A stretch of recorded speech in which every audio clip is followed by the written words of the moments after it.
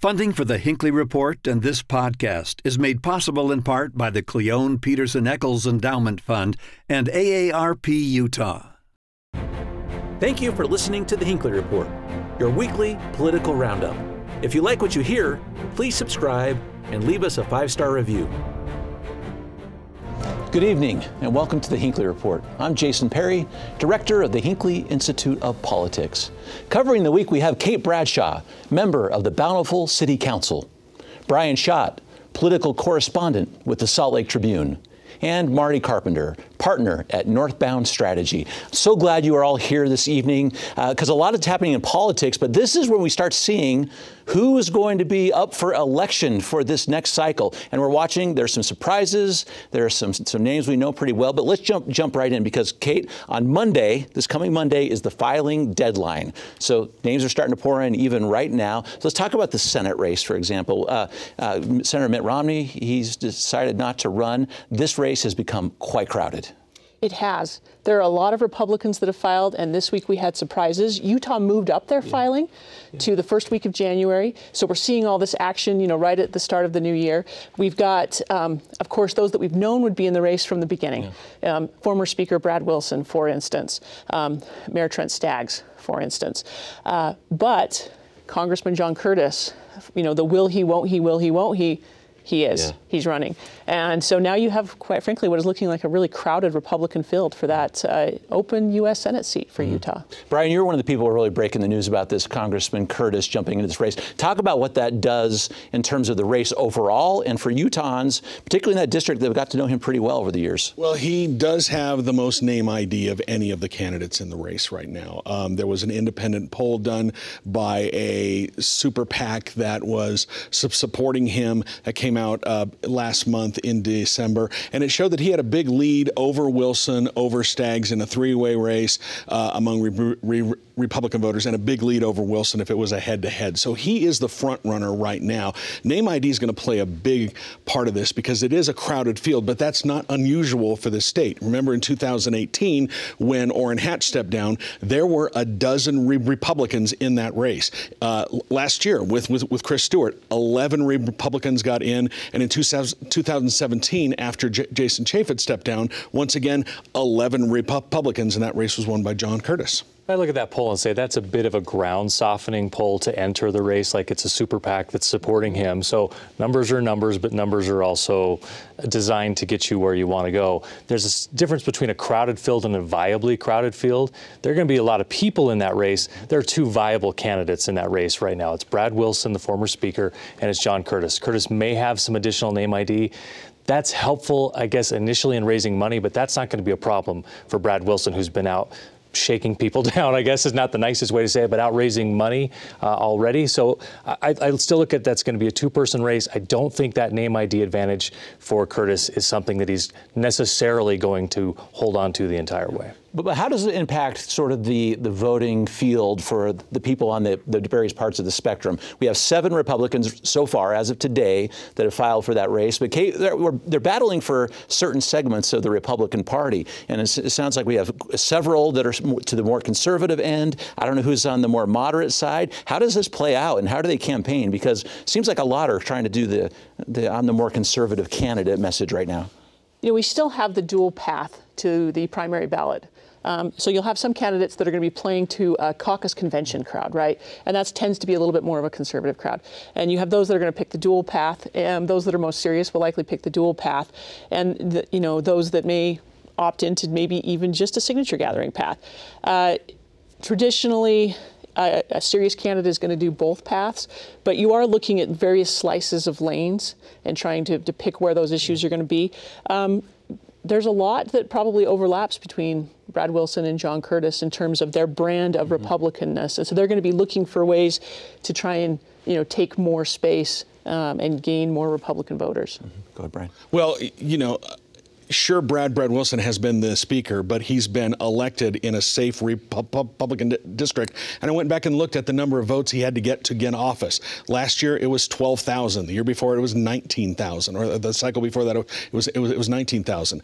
The number of votes is that Spencer Cox got in the 2020 GOP primary was 190,000. So it's a lot big. It's a lot different running in a safe Republican seat where you have to get a small number of votes trying to go to a statewide race. Curtis, yes, is coming from a congressional district, but he's a higher profile candidate. He will be able to tap into his Washington, D.C. Fundraising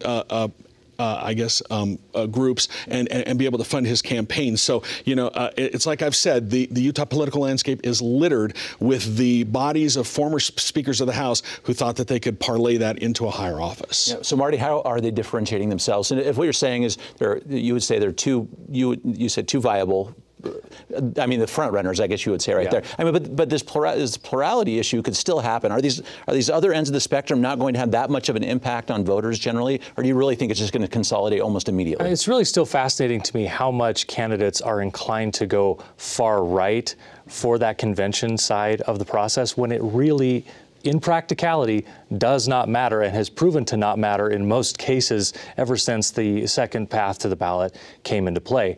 I think the much smarter and safer play is to say, here's my record or here's what I'm running on, and position that so that you are ready for a primary.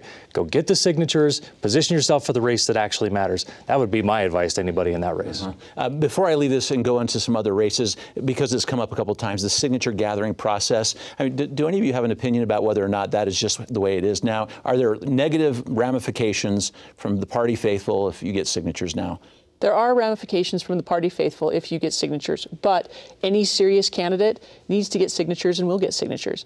Marty has correctly identified that the caucus convention path hasn't been as impactful. If you want to get to the primary, if you're a serious candidate, that's your path, and that's what you need to focus on. And I think it's political malpractice not to go get signatures if you're really serious about this race. There's pushback from the party faithful, but there's not enough of the party faithful once you get into the race that counts in the primary.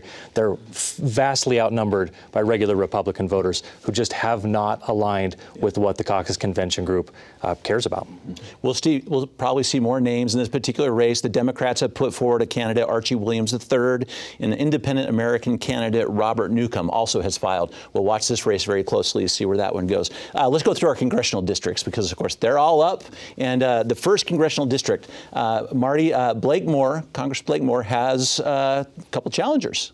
Has a couple challengers. Interparty challengers. He has a couple challengers. That's probably in the sense of just enough to make it so you have to do more than roll the ball out there and say you played the game. He's going to be in a pretty safe spot. I'm not at all worried about where Blake Moore is right now. Brian, same? Yeah, I agree. Moore is an up-and-comer in Congress. He's in leadership in the Republican caucus. He should be reelected pretty easily. So far, no Democrats filed for that particular race. Any of the names you're seeing come forward in that?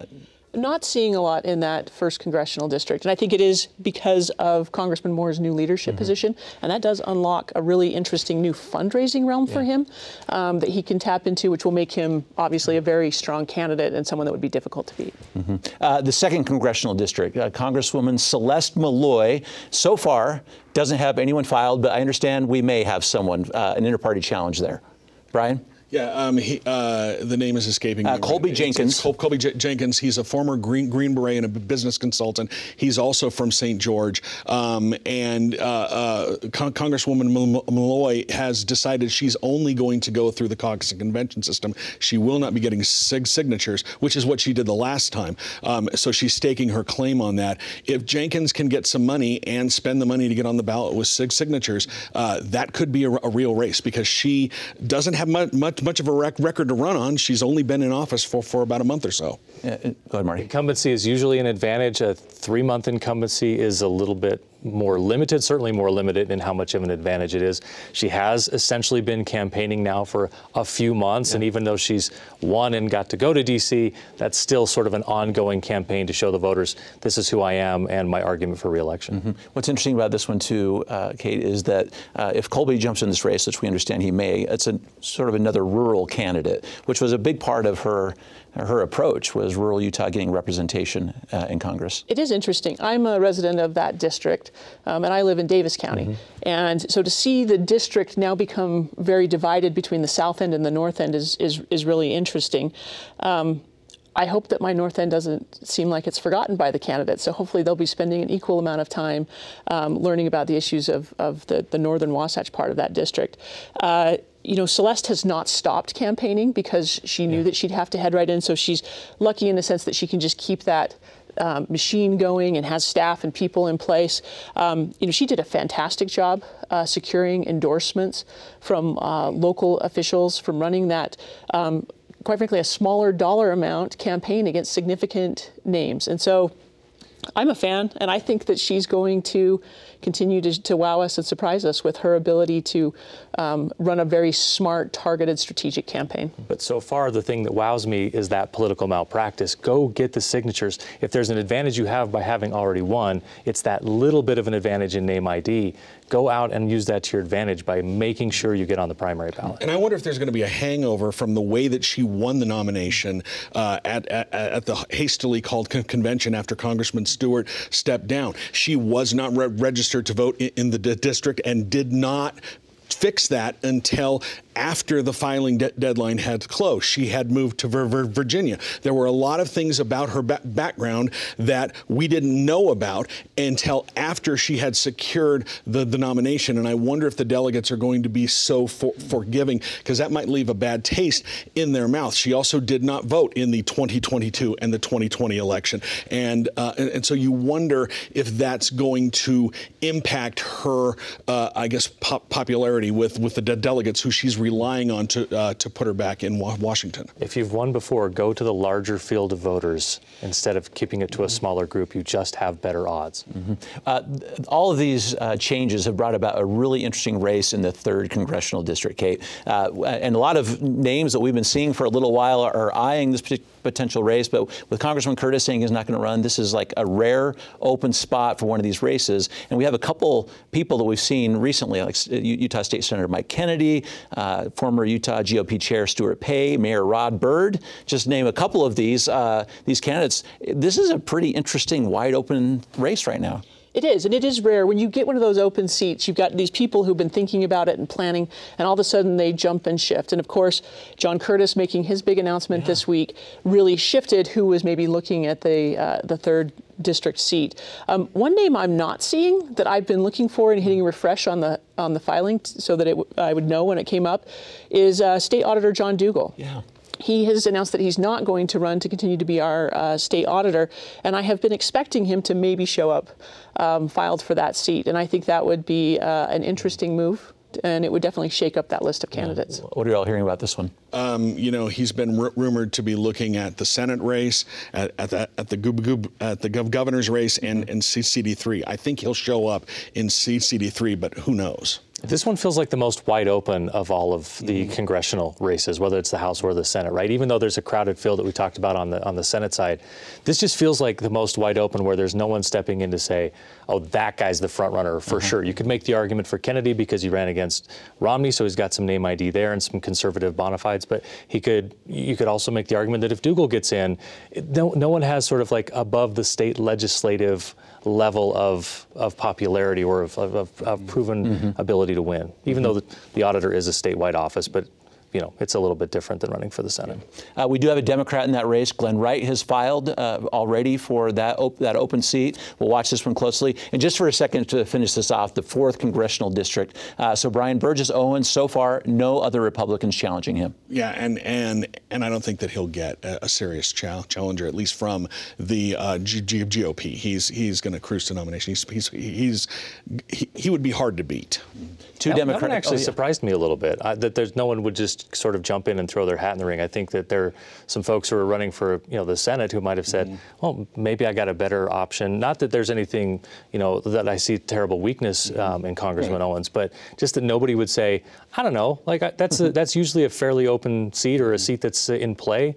Maybe I could throw my hat in the ring there. It just surprises me that more people haven't considered that. Maybe we have 4th District fatigue. I mean, we've had such battles in the 4th District, right?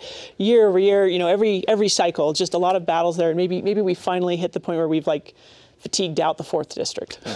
Well, we do have 2 Democrats filed in that race, Jonathan Lopez and Katrina Fallick-Wang. So watch to see if anyone changes and decides to jump into that one. The governor's race, can we talk about that? Wow, this is shaping up to be an interesting group of candidates. So Bryan, you've been talking about this one, and you had a great story even today on this one right here. So Spencer Cox is filed, Phil Lyman, former Utah GOP, and GOP Chair Carson Jorgensen. Those are the 3 primary challenges right now. And this one I think is going to be fascinating to watch, because Lyman and Jorgensen are clearly staking out positions to Cox's political right. I don't know how much room there is over there, but they're going to be fighting over the same group. An interesting tidbit, though, and back to Marty's point about gathering signatures, Phil Lyman, staunch defender of the caucus, person who's tried to get rid of mail-in voting and talked about election integrity, he has filed to gather signatures, which has surprised a lot of people. They're really shocked that he would do that, but I think he realizes that he's going to need that safety net to ensure that he gets to the primary. The question then becomes, for a candidate like Phil Lyman, who definitely is more in line with the caucus, can he get the number of signatures that he needs? That's what's going to be interesting to me. I look at the governor's race as shouldn't be surprising to anybody. We have an incumbent who's very popular. He's going to get on to the primary ballot, and he's going to be perfectly fine. This may be kind of interesting for politicos to watch. At the end of the day, full of sound and fury, signifying nothing. Spencer Cox is going to get reelected. Yeah, it's interesting that there are challengers to Governor Cox, the names that we've known so well, but certainly they're trying to carve out some space on the more conservative end of the political spectrum. It's interesting to me because Phil Lyman and Carson Jorgensen have very similar, belief structures, and they fall in really the same spot on the Republican Party spectrum of being to the right. And so how they intend to differentiate each other from, they'll be fighting for the same core group of staunch Republican caucus supporters. And so I see them just dividing what is a small group among themselves, and again, leaving the path very clear for the governor to be reelected. Wouldn't shock me at all that if at the convention, presuming Governor Cox goes to the convention, that you see Lyman Jorgensen 1, 2 in some order, Spencer Cox in 3rd, and then 6 weeks later when we get to the primary, he's going to win it by 35 plus points. Well, but if you go back to 2020, Cox only got 36% of the vote in a 4-way primary. I've spoken to people close to Jorgensen, and they believe that if they can get into a one-on-one in the primary against Cox, and Jorgensen is only going through the convention path, their theory is if they can get into a one-on-one, they might have a shot against him because of the way Cox won the GOP nomination 4 years ago. It was only about a third of the party who voted for him. It was only about a third of the GOP. And as Jorgensen told me in my story today, we really haven't settled whether he is the choice of the GOP because, he didn't get over 40%. So I wonder if that's going to be a factor. So that would be, in my mind, making an assumption that all of the Huntsman voters are going to go right instead of to the Cox side that's more sort of in the mainstream of the party. I would not make that assumption. I don't think they all will go Cox, but I think the majority of them end up aligning with the current governor. The next race, the Attorney General's office. So, Kate, our Attorney General Sean Reyes announced that he's not going to be running again. Immediately, we saw former GOP Chair Derek Brown with Governor Herbert behind him announcing, but a couple other names this past week, Frank Mylar and former Assistant AG Rachel Terry have filed this week. Yes, I think this is an interesting race. Obviously, now that is also an open seat. Derek came out strong early with a big list of supporters. I'm particularly interested, though, to see Rachel Terry file. I've known her for a number of years. She worked for the Utah League of Cities and Towns. She's currently the state's risk manager. She's a very active practicing attorney. Derek has, an interesting political background, in being a party chair, working back in D.C. for Congress, and, working in government affairs and lobbying. He is an attorney, obviously, an important criteria for the job. But it'll be interesting to see whether voters are, focused on somebody who's maybe more, a manager of the office, or somebody maybe who's been more actively involved in the practice of law going forward. Is that what you're hearing, Bryan? I think that Derek Brown has one big advantage. He worked for Mike Lee. Mike Lee is a supporter of his, and that is just magic at these GOP conventions. The delegates love Mike Lee. So Mike Lee endorses you, you've got a really good shot. So that I think is one thing working in his favor. I really think that this race, or the best way that these candidates could position themselves, is to just clean up the office. I mean, there's been so much scandal over the last 3 attorneys general that we've had that, if you come in and say, I'm going to clean this up, I'm going to get it back to doing the job it was supposed to do, rather than writing movie scripts or hanging out with Tim Ballard or whatever, I think that is the kind of thing that voters are really going to be looking for. Derek Brown seems to have somehow become like the model politician, because he's done all the things that the caucus convention side and the party like. He's been the party chair. He's worked for Mike Lee. He's served in the legislature, but he's also done that in a way where he hasn't had to charge far to the right on any issues. And for an attorney general, I think you're right. What we're looking for, most voters, I think, would say what we're looking for is someone who can just do the job in a low drama kind of way. Yeah, reclaim the law office aspect of the Attorney General's office. I think people are talking about that. Can I get to a couple very local races? Kay, you work so much with our state legislature. A lot of movement right now, including a few people who decided they're not going to run, which is opening some spots. Senator Dave Buxton not going to run. Dan Thatcher not going to run for that race, for his Senate race again. Kind of talk about some of the movement you're seeing and how that's going to impact the legislation and maybe the priorities of the coming year. We mentioned kind of at the start of the show, the filing deadline has moved up to before the start of the legislative session. We haven't had that. And so it really changes whether that somebody is going to have a challenger, whether an incumbent is going to be retiring, and how that factors into how they vote. Are they, worried about an inter-party challenge at the caucus? And so that will be a new factor we haven't had. It'll be interesting to see that play out. We are seeing some retirements. There's always some natural turnover, particularly in the state house, where they're up every 2 years. Greg Buxton had served in the House, served in the Senate, and has decided it's time, and he's going to retire.